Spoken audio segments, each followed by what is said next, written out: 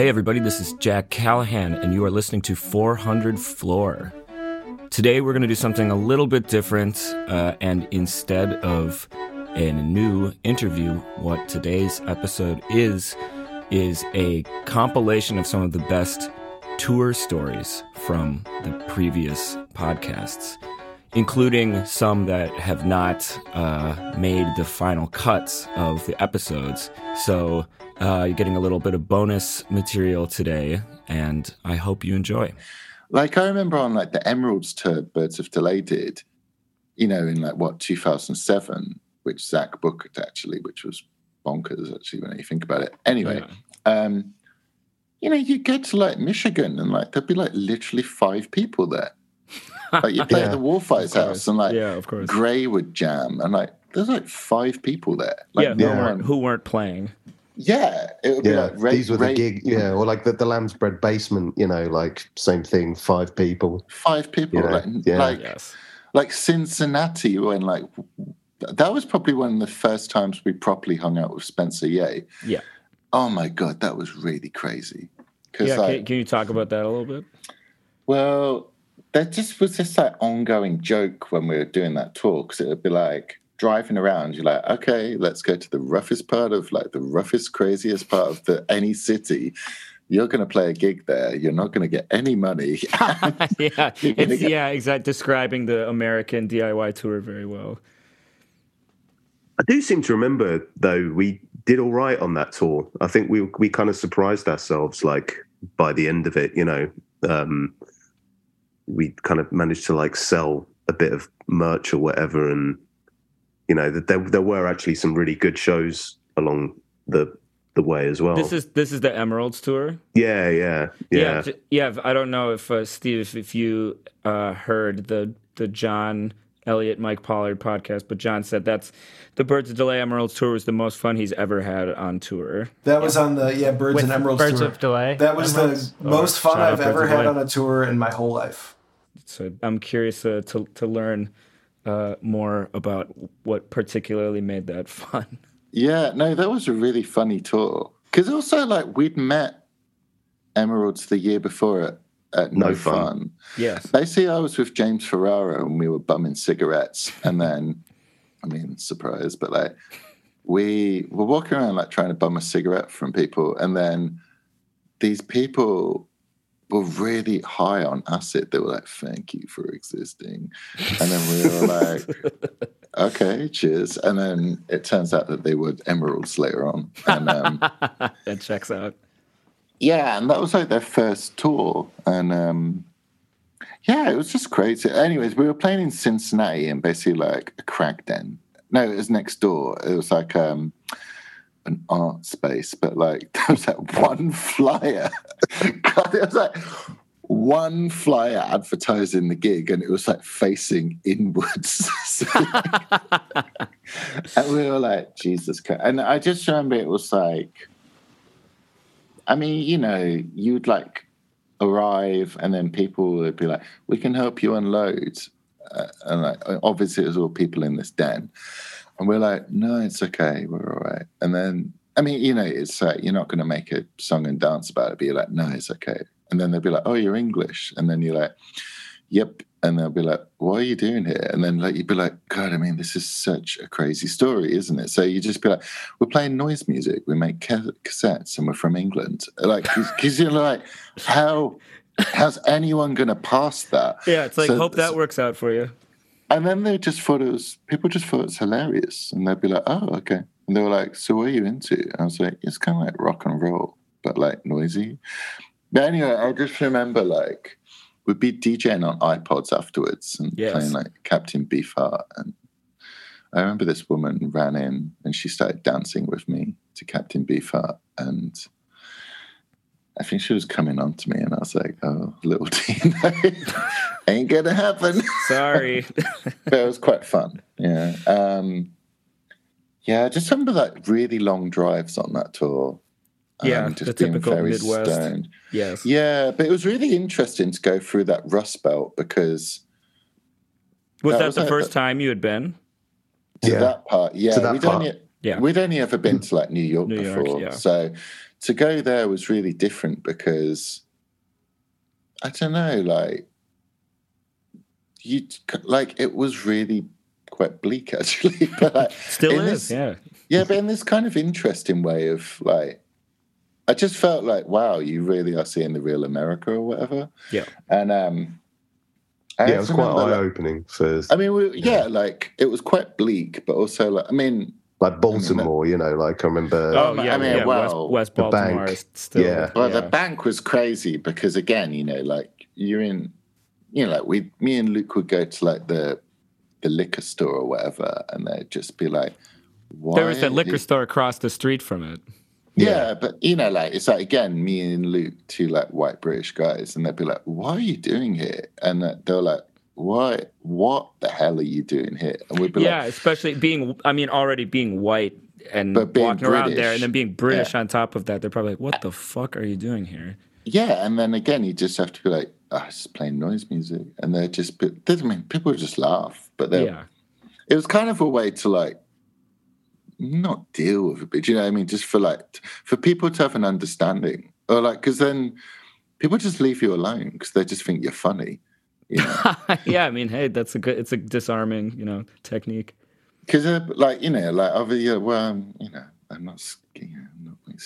They have problems. We'll leave them alone. Yeah, they were just like, God, I feel sorry for you. But like, anyway, it was funny. But anyway, we were like. Oh God, yeah. There was some like, I'd say Philadelphia was pretty gnarly too. Yeah, DC, what was up with the Philadelphia show? Yeah, that's where we turned up, and then a girl had been like thrown out of a fucking car. Yeah, do you remember that? She'd been pulled into a car from the street, stabbed, and then thrown out, and then the car just drove off. So we arrived, and there was like police there, and yeah, it was kind of a bit like. But you know, like we drove up. Baked in like West Philly or whatever, and then you know the police stopped our car and we're like, whoops, and then they were like, did you just see what happened? We're like, no, we've just arrived. And then they told us what happened. We're like, Jesus Christ. But we're like, also, I mean, obviously we can't talk because we're British, you know, like, because they'd be like, what the fuck are you, again, the ongoing joke of the thing, what are you doing here? Yeah. And so we just didn't talk. And then the Emeralds talked instead. But yeah, it was just kind of bonkers. But anyway, like also it was our first experience of like really going to like the Bible Belt. Yes. And you go to like petrol stations and there'd be like, you know, like God Squad cassettes everywhere. Or I always remember once we went to like a Pizza Hut and you know, like us lot eating, and then I remember John put on Britney Spears 10 times in a row on the jukebox, and we left. Which I thought was quite funny. Yeah, it sounds like John. Oh, yeah, amazing. We went on 2 tours that summer. Half countrywide tour, and then a little break, and then a full country tour. Yeah, we did it. We did like Midwest and stuff with Wise Blood, and then And we came out. We had this record release show that was like. So crazy. Wait, why? What was busted about it? A lot of shit went down. It's busting. Okay, what was it? Give me one story. I don't even know. It was like. Or just tell me who was involved. Honestly, you don't have to say anything. We could talk about. It was like a Murphy's Law show. There was like pent up energy from like every aspect of it was like going totally off in the wrong way. Where was it? It was at the bank. Yeah. It was like a little mini fest. Like all of these like mad people played. Human Beast. Yeah. Mark Lord. Yeah. Wise Blood. Female. Oh, damn. Shouts out. Like Cuddler, I think, must have played. That's when he had. Do you remember? He had he played like before us, where it was like he set up in front of our thing, and he had like this Walkman CD player, but it was like not. Okay, yeah. It was like the jack wasn't working, so like no one could hear the music, and he just started dancing, and like Dennis, like my old landlord, like just like shoved him. Right. And then. Cutler just started like punching him, and they got into this like insane fight like at the foot of like all of our gear because everyone was like waiting for us to play. And Cutler, he was, like, as we know, Cutler in this era would love to, when given the opportunity to play before a band, he would take it. As we remember the notorious the performance. Yeah, he danced before Shoo Shoo. Yeah, that rock. That's another story. Yeah, he danced before us. Damn. But so already it was a chaotic I think energy. Christopher played, and like his MPC broke, and like it deleted everything on it. Oh, God. And then he just poured like his whiskey all over it and like threw it on the ground, like smashed it to pieces. That was like the first. Right. That was the first person who played. Yeah. Yeah. Damn. And then it just like devolves from there. But yeah, it's really crazy. And then the next morning, I had to take my car back to New York to get it like registered or something like that, or inspected before we went on tour. And I fucking crashed on the Jersey Turnpike. Oh, with Ezra's little brother. Yeah, and Ben Cutler. Yeah, I remember that. The car like that week. Oh God. Yeah, I got in the car like that week and I crashed it right away. But then, so then we had to do this like crazy like rental car shuffle, which ended up totally working, and we didn't have to we were able to go on tour. And it's like catch up to our itinerary. Crazy! So you had to miss the first couple gigs. Classic. We had to because the first leg was like this weird like South, but mostly like Florida shows, and we kind of had to. We canceled like most of them, but then not all. So our first show is in Tampa, so we had to just drive from New York. Drive like 20 hours to Tampa. And you guys are notorious for you guys are cancel happy in the first place, so you know. That's true. That's in the past, though. Oh. Damn. So you played Tampa with at Cyborg City. It was the previous place that like Josh and I think Sean lived at. Yeah, and that was when you first met Carlos, moving to Providence. Yeah, 2010. Yeah. So then you met up with Christopher at a certain point, and then you did met him in LA and drove back with him. Right, you drove up. So we drove out. We did like little kind of like legs. Yeah, we did this first bit. Like we also forgot that. We got the date wrong of our Nashville show. Oh. So like after we like had to straight up cancel, we then like were driving back and we're like, people like hit us up like, yeah, you fucking didn't show up, whatever. And we were like in St. Louis. That's when we met Josh. Yeah. Oh yeah, but that's right. It was all on accident. Damn. It was really bad. Damn. Gotta blame it on that. Blame it on the weed, bro. You gotta blame it on the weed. Blame it on something. Definitely the weed. But yeah. Damn. It wasn't, we're just kind of figuring out how to do certain stuff. Just kids having fun. Just a couple kids. But that's the rumor. That's how the rumor started, that we were 15 and didn't know how to drive. Yeah, it's like our grandma's car. Yeah, like you Mark crashes the car, but then like gets another car. That's cool. It's actually insane that we did that whole tour in the rental car because it was also really shitty. That must have been expensive though to drive the rental car across the country. It was covered because I had like insurance, whatever, for certain type of like what is it called? Like impact or whatever. When you could like, I could get a rental car as long as the car was like not fixed yet, like the existing car. Yeah. It's like a replacement. So like, we were like, we just kind of like gambled that it wouldn't be that like we had if we were in like California and the fucking car was ready, then they would start charging us per day. Charging me for the rental car per day, and we were like on tour at that point, so we just like took the risk or whatever and fucking got back from a month-long tour and the car was like 3 days away from being like we made it, but like just barely. That's insane. And so we didn't have to pay at all. It was super lucky, and we rolled back in with fucking like 9,000 miles on this rental car. Yeah, exactly. You're not putting miles on your own car. That's actually insane, which does mean it took over a month for your car to be fixed, which is also insane. But yeah, well, normally that would probably be like a problem, but for us, it was great. It was great. You're like, keep up the good work. Wait, so I remember. Okay, so just like I remember some story about playing in Portland, and then if you feel like telling the story of North Dakota to Iowa, or North Dakota to Minneapolis to Iowa, I would be very curious to hear that again. What was the Portland thing? I don't remember the Yeah, maybe I'm conflating, but I just remember something with like maybe it was like was Jeff there? And it's like Jeff and Christopher or something. I might just be conflating that. There. Maybe there wasn't anything notable. I remember. We can skip that. I don't know. So can you tell the story about what happened? Some serious road dog type behavior.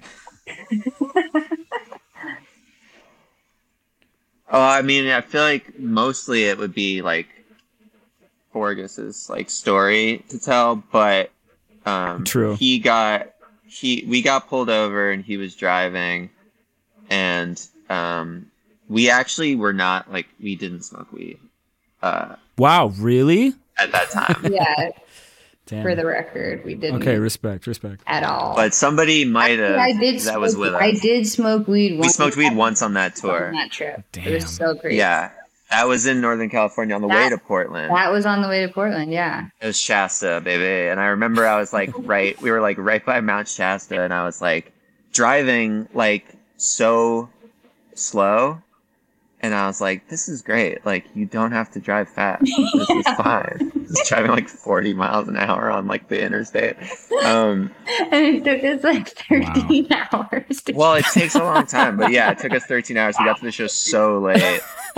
Jack Gilbert had been doing like, like a spoken word like intro possibly for hours when we got there. I remember that too, because I was like driving through the mountains and I was just like, going like 20 miles per hour, like so scared, but also like so like this is so good. It was really chill. It's like a good way. It's a good eye-opening thing because that's true. It's like all these speed demons everywhere. I'm drinking water from Mount Shasta right now. Wow. Damn. Whoa. It's from Erewhon? Yeah, the Erewhon water is from Mount Shasta. Damn, respect. Damn. So we got pulled over in Fargo, and it was like something out of Fargo, honestly. But no, I don't know. But someone got arrested. They got the K9 and everything. God damn. And so we also were like, they came up on the car and were like, we're gonna search you. We're gonna bring the K9 unit or whatever. And we were like, surely that's like a bluff. Like, and we were like, cool, yeah, we consent, Yeah. And then they just... Or it was because we didn't consent to a search, then they are like, okay, if you don't consent to a search, that's fine, but we will get the K9. Yeah. And go around the perimeter of the car with the K9 and all the fucking windows are open. Oh my God. But, and we can't raise them. With the dog. Yeah. And the dog shows up 10 seconds later. When they had the dog, they also they handcuffed all of us and put us into separate police cars. Oh my God. It's so insane. To think about this was this is 10 years ago. That's so crazy to think about now. I mean, it still is that way. In some places in the Midwest. There's weird things about it that I don't really get how it worked because we went to visit Christopher in jail. And we talked to our boy through the glass. We talked him through the glass. Wow. But it was how did it happen that fast? Wait, that's crazy. Well, it wasn't But it's I guess it's because it's such a small place that it's just that you can do. Because it's if you got arrested in New York to get it would take a day for processing. Yeah. Yeah. Wait, so we just drove up there and just talked because I also think he had his phone and he was texting us. Yeah. Oh, yeah. He was tweeting. Yeah. So, I mean, basically, like, you just, like, followed the cop car, and you're just like, yeah, he's in jail now. Did you go and play the show that night? Yeah. Yeah, he was like, go play without me. We had to. We were at the plate when we were, like, talking to him through the glass. We were like, you know, we're just going to wait here till you get out, like, get a hotel, whatever. And he was like, no, like, you have to go to the show. Yeah. It's road and dog. he had booked the show, like, we didn't know anyone. Yeah. I mean, that's like him being like, you have to go play the show to, like, because these guys booked it. Damn. Well, no, I think he just was like, go on without me. But, like, really? Then we, like, got there, and, like, it was in Minneapolis, and we got there super late because all this stuff had happened. Yeah. And everyone was just, like, waiting for us. Like, I hate that feeling. They didn't play. No, but it was kind of, like, really nice. Wow. Oh, weird. This is the other thing that I feel like Did Cole book it? Do you remember? Yeah, it was Cole. Yeah. But this is like a reveal, but, like, I just remember that we had, like, the best time ever, and like the show was really good, and we stayed up till, like, whatever all night long with the people that booked the show, like, doing karaoke and stuff after, and just, like, had the best time. Yeah. And then when we went to meet Christopher, when he finally got out of, like, jail, he took the bus down to Iowa, right? Iowa, insane. And like, he had been in for, like, 2 nights, I think. God damn. Yeah, it was like something like 2 days. And he asked, and he was like, "How was the show?" And we were like, "It was like whatever." Oh, damn. We're just trying to be like, you didn't miss anything. Like, it was chill, but our car broke down like 3 days before that show. Yeah. And we were supposed to go up to, like, New York to play some shows. I mean, we played a show in Baltimore at some bar with, like, Telebam, actually. Oh, wow. That was, like, the first time that I met Matt Motel. And yeah. Telebam and these other guys in different bands.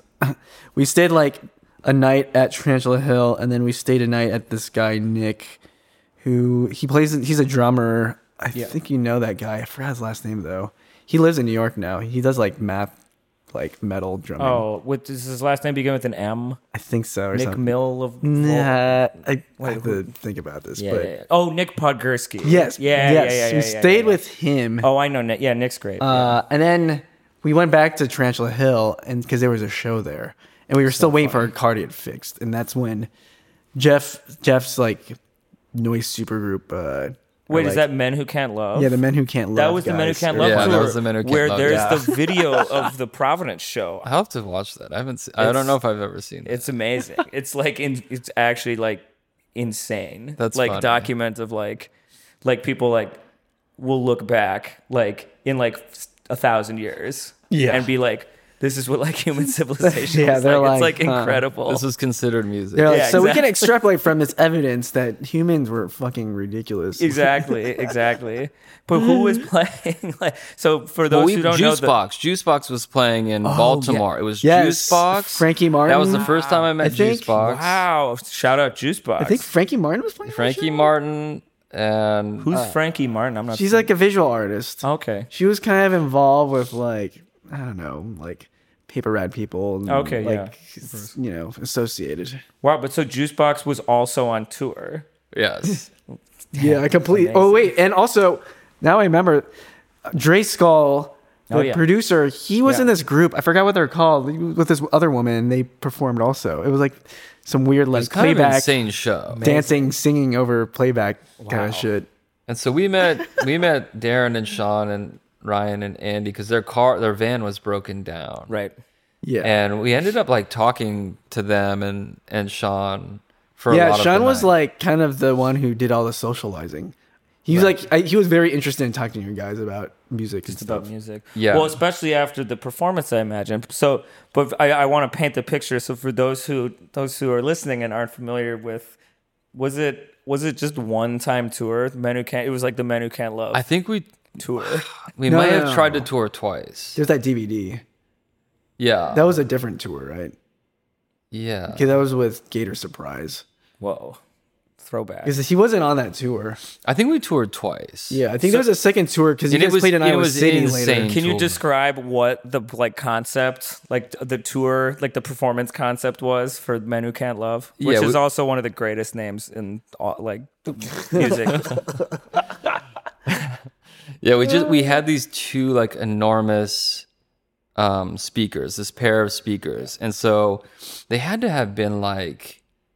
How tall? Do you think those were like? I don't remember what they looked. 4 feet tall. I mean, those were like, yeah, I remember them being like absurdly big. They're like very tall, like classic style where you're touring in like a van and you and tour a truck with the PA. We tour with the PA. They're probably on it. How tall is that, Jack? The Klipschorns are that's probably like 3 feet. 4 feet maybe. Okay. Anyway, so they're probably like 4 feet tall, and we had a pair of them. And there was probably like 4 or 5, maybe even 6 of us. Yep. And we would just set up everything all at once. And then we would kind of just like scrub through everybody's set. So everybody would play solo. Everybody would play solo. Yeah, I think the whole no, it would all wrap up with like everybody would play solo for minutes. like a minute and a half. Yeah. And so like one person would go and then they would play and then they would unplug the like 1/4-inch cables and then they would hand them to the next mixer and that person would just be ready to go and then and like so on and so forth. Yeah. And so it would probably be like a 6-7 minute long set for like 6 people, you know. It's really amazing. Yeah, and it was like really loud, obviously, and who was playing like the like modified guitar? My brother was playing the modified guitar. Yeah, that was cool. Yeah. That's really cool. Cole had some weird shit going on too. I remember. Oh yeah. Yeah. Everyone had like were pretty unique from each other. It was cool. It was very distinct. Yeah, it was pretty diverse. So who is in Men Who Can't Love? Also, for those who might know. I mean, I'll feel bad if I don't get this right, but like, it was my brother, myself, Matt, Cole, maybe Toomey and Kyle as well. Or they may have had their own. See, I kind of feel bad if I can't remember this. I don't think anyone's gonna. Okay. And please call in if you do feel bad. But that was like the gist of like the crew of people. Yeah. Yeah, and that was the first time I met Darren and Sean and all those guys. So then at that point, so this was like 2006? It's probably before that. No, yeah, that was like my first like tour. I went to Iowa City in 2004, so it was been 2005. 2005. Yeah. So at that point, was that your first big tour with Raccoon? Yeah, that was like the first time I was able to travel the U.S. that wasn't like seeing family. Yeah, so that was cool. Yeah. Yeah, that was the first tour, and then we ran into Jeff and the whole crew again, like a few days later, like on Bedford Avenue. That's right. Whoa. Brooklyn. Oh, so you made it up to New York eventually? Yeah, the car got fixed. The van got fixed eventually. We went up to play in New York, and then like going upstate to like Albany or whatever, it broke down again, and then the tour got scrapped. Oh god! And then we saw you guys just on the streets by coincidence. Yeah. You guys were just hanging out on the street, and we were walking down. I mean, I kind of felt like when I saw you guys the second time in New York, I was like, oh, I'm gonna like be friends with these people. I don't know. I just kind of like understood that. Totally. One of the first Raccoon tours, or I think it was maybe the first, we had bought this giant Econoline van that was really crappy. It was terrible. Yeah. And when my dad saw it before we left on tour, he was just kind of like, good luck. You know? And so I was actually in this public art exhibition in Baltimore that was put on by Hana Fushihara, who I talked about earlier, Little Cakes Gallery. Yeah. And it included like people, like Dear Raindrop was in it, and like Joe Grillo, like people like that from that world. And it was these weirdo public sculptures. And I had actually had my sculpture in the van that I was taking to install at this show in Baltimore. God. And so as soon as we left Iowa City, we were all kind of like, I remember Andy was driving, and it was kind of like, yeah, hopefully we make it. Yeah, we'll and that tour had a lot of disastrous things happen. The tour ended with us breaking down in upstate New York at Lake George. The actual Lake George, and like living in the woods, and we had to like we had no way home literally because we were too young to rent a car affordably. Yeah, and we had all this gear. Man. Anyways, but I remember when we were in Baltimore for a few days, and our car broke down. It was breaking down on the way to Baltimore, and like I ended up on the phone with Hana Fushihara, and we talked. I was like, I don't know if we're gonna make it. Our van's already breaking down, and she's like, just go straight to Baltimore and call. And this is before I had booked a show for him in Iowa City or anything. I think she's like, call Twig from Nautical Almanac. I'll give you his number. Amazing. I think you could stay at their house. I'll call them. Amazing. And I knew their band and stuff, but I was like, we were intimidated. We were like younger, and we were like still a little bit green at that point in a lot of ways. And so we drive to Tarantula Hill, which is where they live, this warehouse venue, etc., and ended up staying with them. And I remember like ringing the doorbell and like Twig Harper coming downstairs, and it was just like, and it's a really blown out part of Baltimore and stuff, and just like a lot of it was just like amazing, but also really intimidating. And like they were totally nice, and it was amazing they let us stay there. But we were also like way younger than them and stuff, and way more green to the like certain aspects of the scene we were starting to operate it in. And so it was just really interesting and like super memorable. And I just remember like Twig seeming like he was, and I'm tall, I'm like 6'4", but him seeming like he was 7 foot tall, and just like, he just had such like, he's like the king of the weirdos, like in a positive way, and also in a way that was intimidating. And, and they're just band and stuff, and their vibe had like this intensity to it. And so we ended up staying there, and then like I got my stuff to the art show, and like, we were kind of in Baltimore for a few days, and we met Joe Grillo from Dear Raindrop, who I haven't kept in touch with over the years, but, we're really into their artwork and thought it was amazing. So that was cool. And then we ended up playing at Tarantula Hill a few days later, which was originally planned. I mean, that was part of the tour.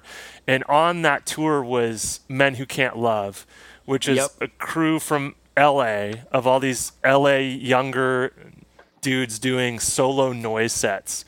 And I didn't really know about them. I knew about some of the LA stuff. I didn't really know specifically about them, because we had known like the Wives No Age guys, and like had become familiar with some of the LA stuff percolating at that time. And I think we had, I don't know. There's other stories around this, but at that show, a bunch of the people in Men Who Can't Love who had dropped off the tour, and they're riding around in this little truck, and Jeff Witcher, who we've mentioned, who's your good friend Jack, was at that show, and he was performing, and I'll just never forget. And his brother Greg also played, and then I think Cole played, and then Matt Privy Seals played. Yep. And I just remember there's a video of the Providence show on YouTube. I think it's a 6-minute long video. Of the four of them playing. Solo sets. And I remember Jeff's set being like really intense. It was super short and really good. And I have Polaroids from that show, I think, of everybody. Oh my God, we gotta see those. But I remember talking to Jeff Witcher outside, and I was just like, I had this feeling, and I'm not like a, I don't, whatever. I just had this feeling like I'm going to know this guy for a long time. There's like something about this where like, I'm going to know this guy for a long time. Like, and Jeff is we all know this. Jeff is a really charismatic person. Like he has a lot of charms. But like, you fast forward like a year or something, or even less, he's like literally living in my basement. In Iowa City, which was wild. But I remember we talked to them, and we were all like, I remember Jeff and his brother talking about how, man, like we're gonna go up to New York, and we're probably just gonna have to find jobs and like stay in the truck until we can get enough money to get back to the West Coast. And then we were in a dissimilar boat that much, but we were like, and we had these plans. We were going to meet up with those dudes in New York and kick it, because we just, we just got along with them right away, and we're all around the same age. And I feel like we were all kind of had this similar energy and stuff. Although we were really nice to each other, and those guys, I think, were all like kind of brutal to each other, trying to like fuck with each other, sabotage each other every day, But anyways, like, I mean, we would have our inner band spats. I remember Andy and I would butt heads sometimes, but I feel like it was more because we were like weirdly like actual brothers in a way, and had kind of grown up together in a lot of ways. But Yeah, they are in New York, and we never showed up because we broke down in upstate, and we're just stranded there. Oh, and man. Had no way home and all this stuff. And Ryan, did you almost get busted for panhandling? I tried to sell our T-shirts in the park, and the cops came, and it was like 10 minutes later. It was like a parody where they were just like, "You can't do this," and I was just like, "Okay." Yeah. That was during the whole time in Baltimore, one. Like we had tried to get our van fixed, and like Twig just had us take it to like an AutoZone parking lot where these freelance mechanics would work on stuff. So we got it fixed there a little bit, but this van was just fated for the junkyard, in upstate. Do you remember though, Sean, after that we got stuck in Baltimore again on the same tour with the van, and we stayed at the Taliban guy's house. Oh, yeah. Do you remember that? I do remember that a little bit. It was so hot, and they were remodeling it, so it was just torn apart, and we just sat on their couch sweating. And the reason I really remember it is because we watched Even Dwarves Started Small, and so it was like driving us insane. And the other big thing was they had this dog that was on the most insane diet where they just fed it like raw chicken and garlic. And so this dog was that? Just like...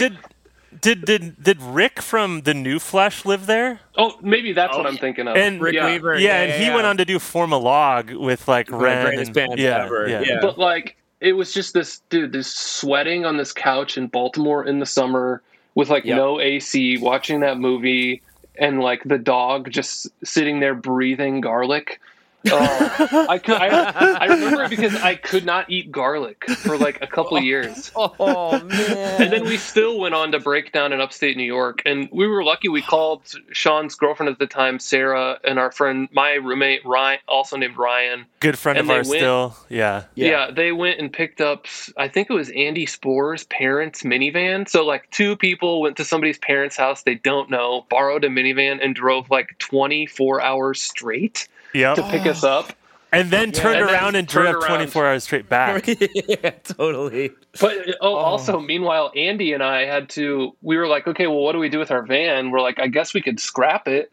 So we find a scrap yard and we go.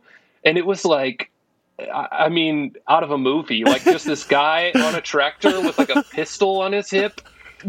And he's like, well, I'd love to give you some money for it, and then he said some, just like some slurs that shouldn't be repeated, you know what I mean? And he's like, but you can't, basically the only thing that's worth any money are the tires. And so he gave us $50. You're like, yeah. I'm sure that you're being completely honest about all of this. Yeah, and so he gave us $50. And we were just like terrified. And then also we accidentally left our merch in the van, which was cool too. He's like, finally, the big payback, big cash out for me. Yeah, but that was definitely, it was a moment, that's for sure. We'd just done a few tours at that point between the different bands, and we'd already been on like through major disasters. And then we're just like, yep, we're just going to do this for like another 10 years beyond this or whatever. And just do this over and over again. I was obsessed with Black Flag at the time. And in this, the way that Sean mentioned, because of like the torturous tours, you're just like, we're doing it right because we're breaking we did something right because we're breaking down or like sleeping on the dirtiest floor you've ever found or whatever. You know?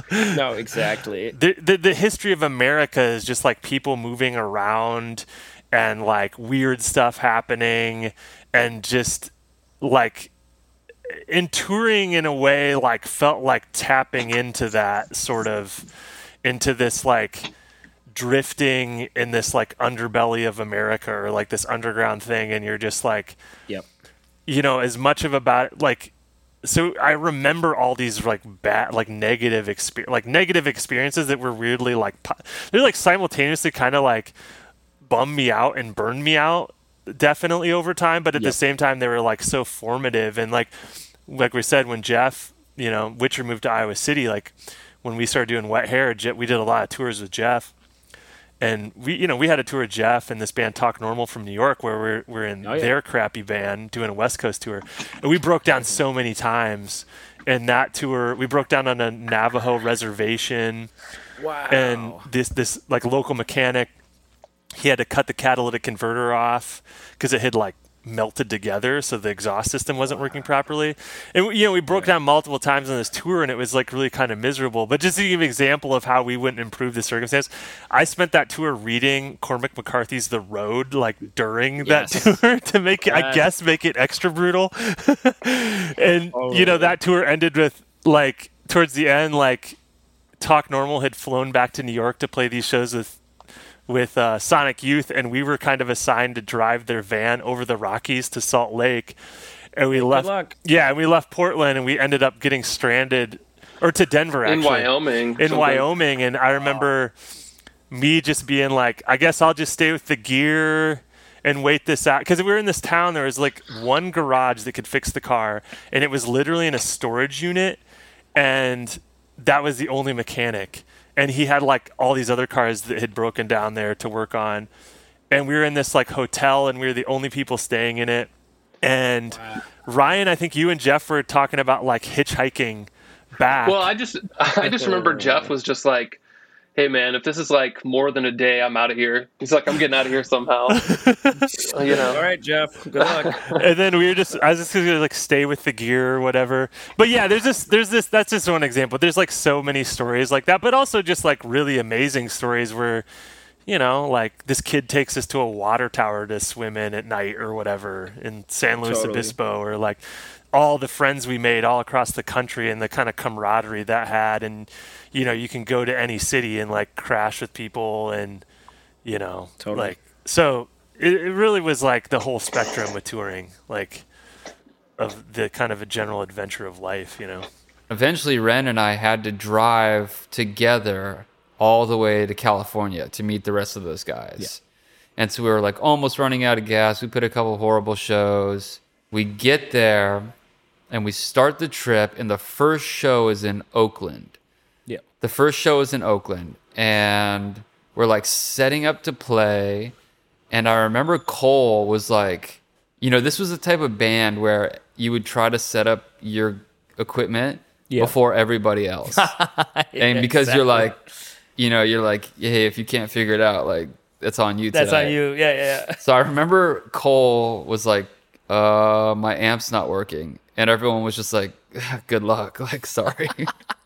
And I remember like, it was kind of incredible. I remember playing and looking over at him, and he's just playing like a guitar that's not plugged into an amp. And I kind of was like, this is amazing. I was like, this is amazing. That's really cool. But he's still like fully playing it. And then like this other band gave us a whole like supply of weed cookies that we were supposed to transport up to Portland. They were like, do not fuck with these. You need to take these, hand them off on Portland, like hand them off to this band in Portland. They paid for them, like blah, blah, blah. Okay. So we're like in the car, and like the van, and the drive to Portland, was like 11 hours. Yeah. And I remember just looking back and like Matt's starting to eat one of the cookies. And then we were all like, okay, fuck it. Let's just eat these cookies, and like we'll deal with the consequences when we get up there. Of course. And so then I remember we eat the cookies, and I'm like, yeah, nothing's going on. And then I remember looking at the floor and thinking like, oh my God, I'm gonna die. Because it's always just like the one moment to the next. Yeah. So then that happens, and then we're driving. Everybody is having a horrible time, but Ren's not, because Ren's he was driving, so he didn't eat them. And then I just looked back, and there was smoke inside of the van coming from the floor. And then I saw a flame coming out of the floor. Oh, God. And we were like, Ren, pull over. And so like Ren pulls over. There's like a small fire inside of the van. We run out of the van. We're standing on the side of the road. And Ren just goes up to Matt, and there's like a little hole on the thigh of Matt's pants. And he just rips it all the way down. Jesus Christ. It was pretty insane. It was pretty insane. So then what happened with the van? So then what happened with the van is there was some kind of like wiring connected to the battery that went below the van into the inside of the van that was hooked up to like a microwave or something in the past. But that's what had caught fire. And we like took it to some guy, mechanic, and he like ripped all the shit off. and we like drove to Portland. We were super late to the show. We just like went down there, played for like 7 minutes, and then I remember the band was like, all right, do you have those weed cookies? And Matt was like, no, we don't have them. It was just like, they were like, what the fuck? And we're like, yeah, we don't have them. On some level, like, we really built those relationships or that scene from the ground up because we didn't have immediate access to the Ann Arbor, Detroit scene. We didn't have immediate access to the Fort Thunder scene. And oftentimes when we'd show up at a place that already had a pretty established scene, it wasn't a great show. Like, it took a long time for us to break build into that sort of like, there's always kind of provincialism and like, oh yeah. And we've got our thing. We don't need you. What we found, though, was places that often got overlooked ended up being some of the most exciting towns to play in. Totally. Sacramento, yeah. St. Louis, yes. 100%. Iowa City, totally. Oh yeah, man. Yeah, the Jeff Witcher and Darren Ho episode is coming out in a few, and I'm doing Sean Reed and Ryan Garbus next week. So good. Yeah. No, but yeah, like some of these towns. I mean, we showed up. Just to kind of maybe give this some long-term perspective, we showed up in St. Louis the first time, and it was a house show, and Ghost Ice was putting on the show. It was a Ghost Ice house, and it was his birthday. It was his parents' house in this like bizarre housing housing project, gated community. Every house looks the same. We show up. We were late because we were late, and we were just had trouble finding it. It was like an early in the day show. There's a barbecue. His mom is barbecuing, or his dad is barbecuing. His mom is serving cocktails, and there's a guy in a like full tuxedo with a saxophone, looking really anxious. And as soon as we show up, they're like, "You guys, we got to start the show. We've been waiting for you." And the first opener has to go play a wedding, and so we, without even unloading our stuff, we just go down into the basement, and this guy does a blistering fire music sax solo for like 20 minutes. Probably Dave Stone. I don't know who it was. It was totally Dave Stone. It was Dave Stone. Yeah. Totally. Not Dave Scott Stone from L.A., but Dave Stone, the sax player. Who started the band Brain Transplant with Chris Makowski, who were the first people to bring like Wolf Eyes to St. Louis in the early 2000s. I used to play with Dave in high school. I just played with him. We played in St. Louis. He always does these like, he's an incredible jazz player, like actual like modern jazz player, in addition to the fire music stuff. Like, but he always does like every Friday he had this residency at a local bar called Cafe Manji, and every Friday you'd go and I would just sit in. And so I was in St. Louis on a Friday or a Saturday when he had a new thing, and I went and I sat in with him. We just played standards for like it was a lot. Dave's like the man. I love him. Wow. That's so sick. Amazing. So yeah, he plays and blows us away and is gone. I think he literally like stops playing, runs up, shakes our hands. He's like, "I'm so sorry, I have to leave before your set. I've got to go play a wedding." Amazing. The next band is this. I don't remember what they were called, but they were like Chew Guys. 83. Yeah. They're covered in mud or like body paint. They're mostly naked. They're playing like logs. Scarecrow Radio. Was it? Yeah, I'm like, I'm trying to think. I with all respect to them, and I am sorry that I don't remember the name of their band. But at some point, Mom comes into the basement to see if we need snacks or drinks, and Jeremy is like, "Mom, I told you not to come in here." Yes. And so she embarrassedly closes the door. I don't know if she noticed that there were 3 naked men in the room playing logs. My God. Ghost Ice plays, and Ghost Ice was, I don't know if anyone ever remembers, but Jeremy was so good. He never put anything out.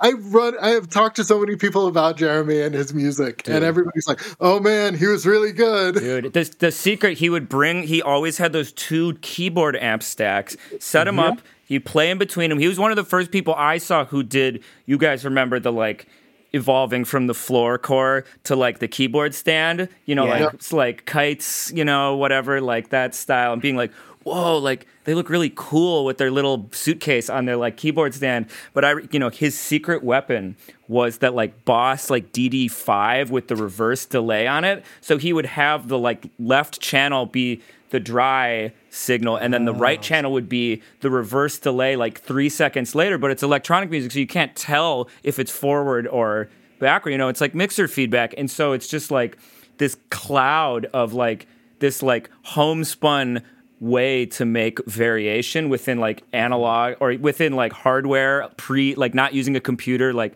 electronic music to make this like complexity and stereo. And it was just like, it blew my mind when I first saw him play. I've known Jeremy since, he knows my parents, he knows my sister. Like I've known Jeremy since I was like 16, and like, yeah, but I have somewhere on a hard drive, I have a couple stereo board recordings of him playing from like 2007. Oh, amazing. And I gotta dig those out somewhere because he's like never released. Maybe he put out one tape somewhere. I mean, he's a perfect example of one of those folks who, like, if you a local person who threw down for shows in his town or her town or their town, and like maybe never got famous, but like people who played with them knew that this was someone who did something special. Totally. And I'll just say, like, that was our first show in St. Louis. We had a great time. We played to 20 people in the basement. It was no big deal. But we kept on coming back to St. Louis, and we started playing this all ages space there. You probably Lamp Arts Center. Yep. Yeah, absolutely. Yep. And they treated us well. Like they were like courteous and caring about us and our experience. But more importantly, like it seemed to matter to people that we kept on coming back. Absolutely. And it's when we did our last tour of the U.S., we ended up touring the Midwest, and I think St. Louis and Iowa City, Chicago, and Minneapolis were like our last 4 shows. I think I saw that. Was that with Mouthus? No, that was. Did I see the one before that? Because I saw you guys in 2007 at Lemp with Mouthus. Yeah, 2007 we toured with Mouthus and we played St. Louis. We didn't play St. Louis on that last. On the last one, yeah. Okay. No, that was just. I think it was just the 3 shows. I think it was just Iowa City, Chicago, and Minneapolis. Yeah.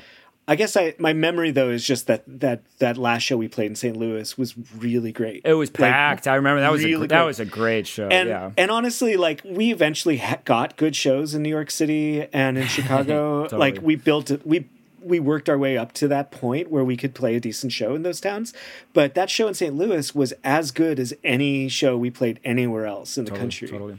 What it comes down to is, like, I think we grew up understanding that what a band does is they kind of this working class mentality. You get in the van and you tour, and you're not entitled to shit. You earn it through playing and building relationships, and you do it through reciprocating, right? So we were putting on shows for bands when they came through, and we were putting out our own music, but we also were putting out music for other people. And it was, to its credit, I think the noise scene in America, building off of the years of tape trading and the kind of tape exchange that happened with Europe and Japan as well, like really understood that we're not in this for fame and money. We're in this to be obsessed with other people who are obsessed.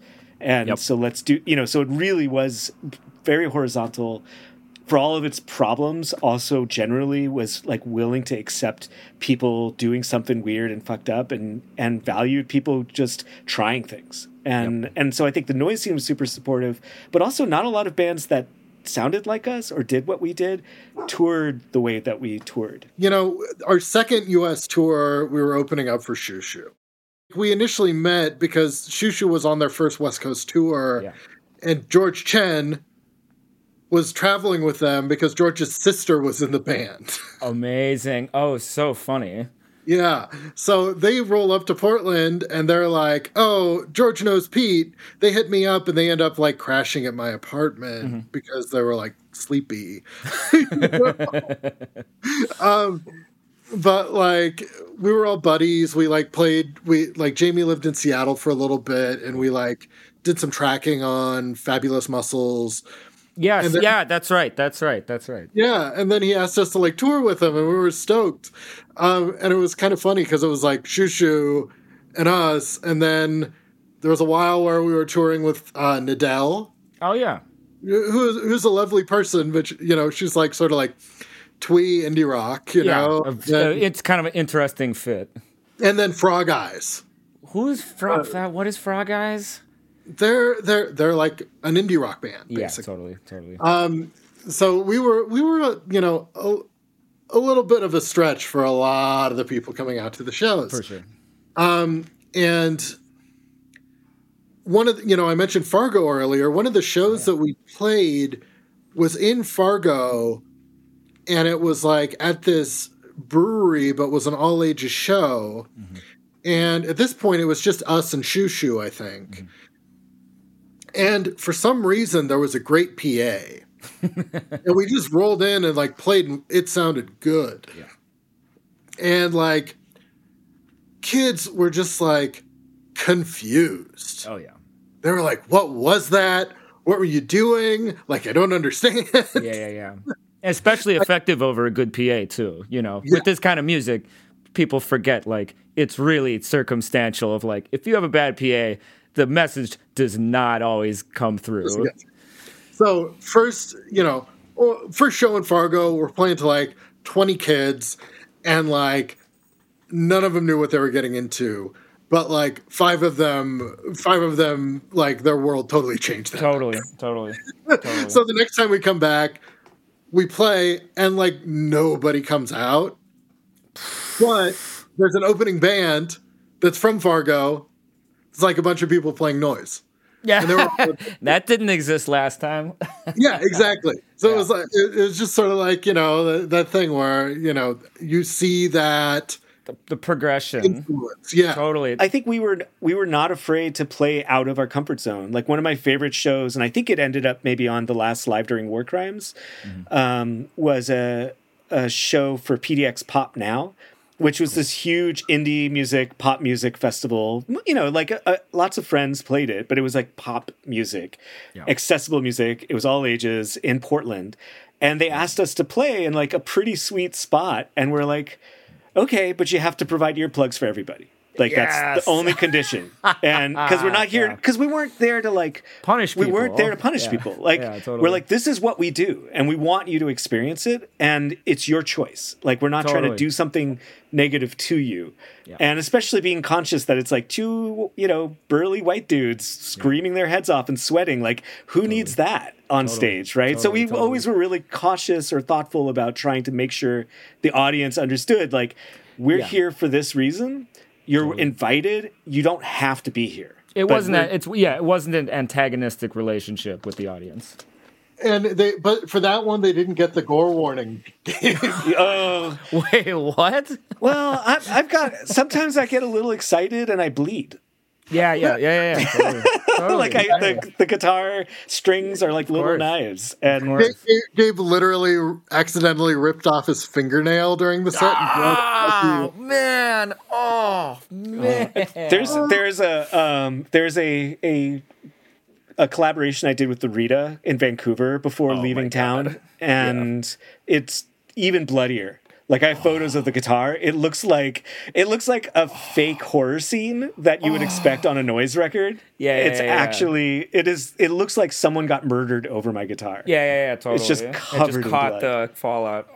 Man. I'm trying to mend my ways. Longer picks. You know what else that makes me think about, Gabe? What's that? Playing with Campbell Neal. When he like cut his face open, or like all of the shows with Lucas Abela. Oh, of course, it's like emergency room like every third night. Well, most of the stuff he could heal if he just cleaned it up a little bit. Yeah, laceration is it's a very clean wound. Yeah, but yeah, so I think we were like really open to the audience. Like we didn't feel like we had to decide for the audience whether or not they were going to be into us. Like we were willing to give people a chance, and we agreed to do things that a lot of people wouldn't agree to, not just out of like, I don't know. I mean, we were curious. I think we were just willing to take a chance. Like we don't know if this is actually going to work, but why not? One of my favorite examples of that is we had a show booked at, I forget the name of it, if it's the Bug Jar in Rochester, New York. With DOA. So they booked us with what is that collective that's there that was holding it down forever? Pengo, that's right. So Pengo had booked the show. We were on the bill with Pengo, and then they get in touch with us and they're like, "Look, you got this show first. We're going to honor that, but we have to be honest. DOA and the Dickies are playing, and this would be a really good show for us." And Pete and I were like, "Well, can we just open?" Yeah. for them. Like, are you sure you want to do that? And you're like, yes. Yes. So we didn't even set up, we rarely set up on stage back then. And we didn't set up on stage. We set up, I feel like we set up like in the like cafe. I mean, or like on the floor in front of the stage. Yeah. Maybe 10 people actually watched us. It was a lot of older punks and, no one was there for us except for Pingo. Yeah. But this one guy, and I forget the shirt. I wish I could remember the shirt. I mean, he was wearing like a Clash shirt or something, or Subhumans. I forget. But he was like an older punk who probably had seen DOA's first tour, and he comes running up to us, and he's like, "What do you call that? I mean, what do you call that?" I'm like, we call it noise." He's like, "Really? You call it? Really? You're not joking? You call it noise?" I'm like, "Well, I mean, I think of it as punk." He's like, "You do?" Because it seemed like punk to me, but it wasn't punk. And he was so fucking excited. Cool. And I was just like, that's worth it. That's what it's for. Exactly. Yeah, we played some weird shows. But there was this dude who was kind of like a really big fan of Yellow Swans and like this little corner of Western Germany near like the French border. Yeah. It was like our drive between, I think it was Brussels and Torino. Wow. So this dude is stoked. He sets up a show for us. I don't think he promoted it. There were no opening bands, and it was like at a rec center. It was the only show in Germany that we were playing. Oh, God. So we like roll up, we like get dinner with him, we like set up, sound check, sounds great. And it's just like him and then like one other kid who's involved in the show. Yeah. And, we're kind of like hanging out. We're like, no opening bands? No, nothing. Yeah, okay. Always great. Yeah, great. Okay, cool. And we're just hanging out, like kind of waiting to start, like whenever it's time. In this car that's like totally full rolls up, and it's like all these kids who drove hours from like Hamburg or somewhere. Oh, man. And they get out of the car and they're like, we just drove like 3 hours to come see you guys. Amazing. So it's like the two kids involved in the show who are like big fans, and then these people who just drove a long way to like see us. Incredible. And it sounded really good in there. So we just like started playing, and the vibe was really good. And like we finished what would be like our normal set. We're kind of like, should we keep playing? They're like, yeah. Well, we were just like, oh, we'll just keep playing until you think you got your money's worth. I'll put all this effort in. We ended up playing for like almost 2 hours. Oh my God. Oh, Jesus. I mean, they went through more effort than we did to be there. Of course. Yeah. Like we were getting paid and we had other places that we had to be there. So like this is the thing though. I was in Austria playing solo. Yeah. And I fully met 2 people who had been in the car. Oh, you didn't tell me that, Pete. Oh, cool. That's amazing. Came to that show, and they were like, that was such a big deal. Like, that was so special. So cool. Like, you guys really put on a good show for us. Like, it was like a really, like, special moment for them. And I was like, oh, that's so cool. Because, like, that was a great experience for me. What was one of the worst shows, or what like comedically bad shows, regardless, personally or like situationally? There were so many like very bleak tour situations that I've run into like over the years. I think my least favorite tour experience was when we were doing the Collective Jerk tour, and Gabe had made arrangements for us to crash on the floor of like the Wolves in the Throne Room dudes. And it sounded like very nice and like, but they weren't able to make it to the show. So we just had like directions. Mm-hmm. So, and like a bunch, it was Olympia. We were living in Portland at the time. All these people were going back to Portland, and we ended up accidentally sleeping in the wrong house. They live on a farm, Calliope, and Aaron is still there. Nathan's moved on, I think. And they had this sort of like other house on the property that they would rent out to people. And based on, there was this one house and it was like really nice and really fancy. And I was like, that can't be where the Wolves in the Throne Rooms guys live. And it must be this cottage right across, the parking spot. Yeah. And so we opened the door and there was like a little fire that had gone out. And I was like, well, they said that they had started a fire for us, but I thought it would still be going. But I guess this is it. And we just were, all of us, like, exhausted. It was fucking cold. Tire. Had to get up super early the next day to get a fixed tire and drive to Arcata. Oh, God. And so we, like, sleep in there, freezing. Poor friggin' Carl Bauer is, like, nearly dying from pneumonia. And the next morning, we get up and we, like, pack our things and we walk and we leave a little note saying thanks, sorry we missed you, and we start walking to the car. And then I see Aaron and he's like, where were you guys? I thought you were gonna come last night. We're like, we did, we stayed in your place. They're like, oh, that's not our place. No. We had our stuff and we were loading out and we saw them in the house and it was a fire, it looked warm, everybody was up in the kitchen doing stuff, and we had just realized that we had slept on the floor, that we didn't know that we were sleeping there. Oh my God. That was really bleak. Thanks to everyone for joining me and speaking about their tour experiences, be them incredible or horrific. If you like this episode, be sure to subscribe to 400 Floor wherever you get your podcasts.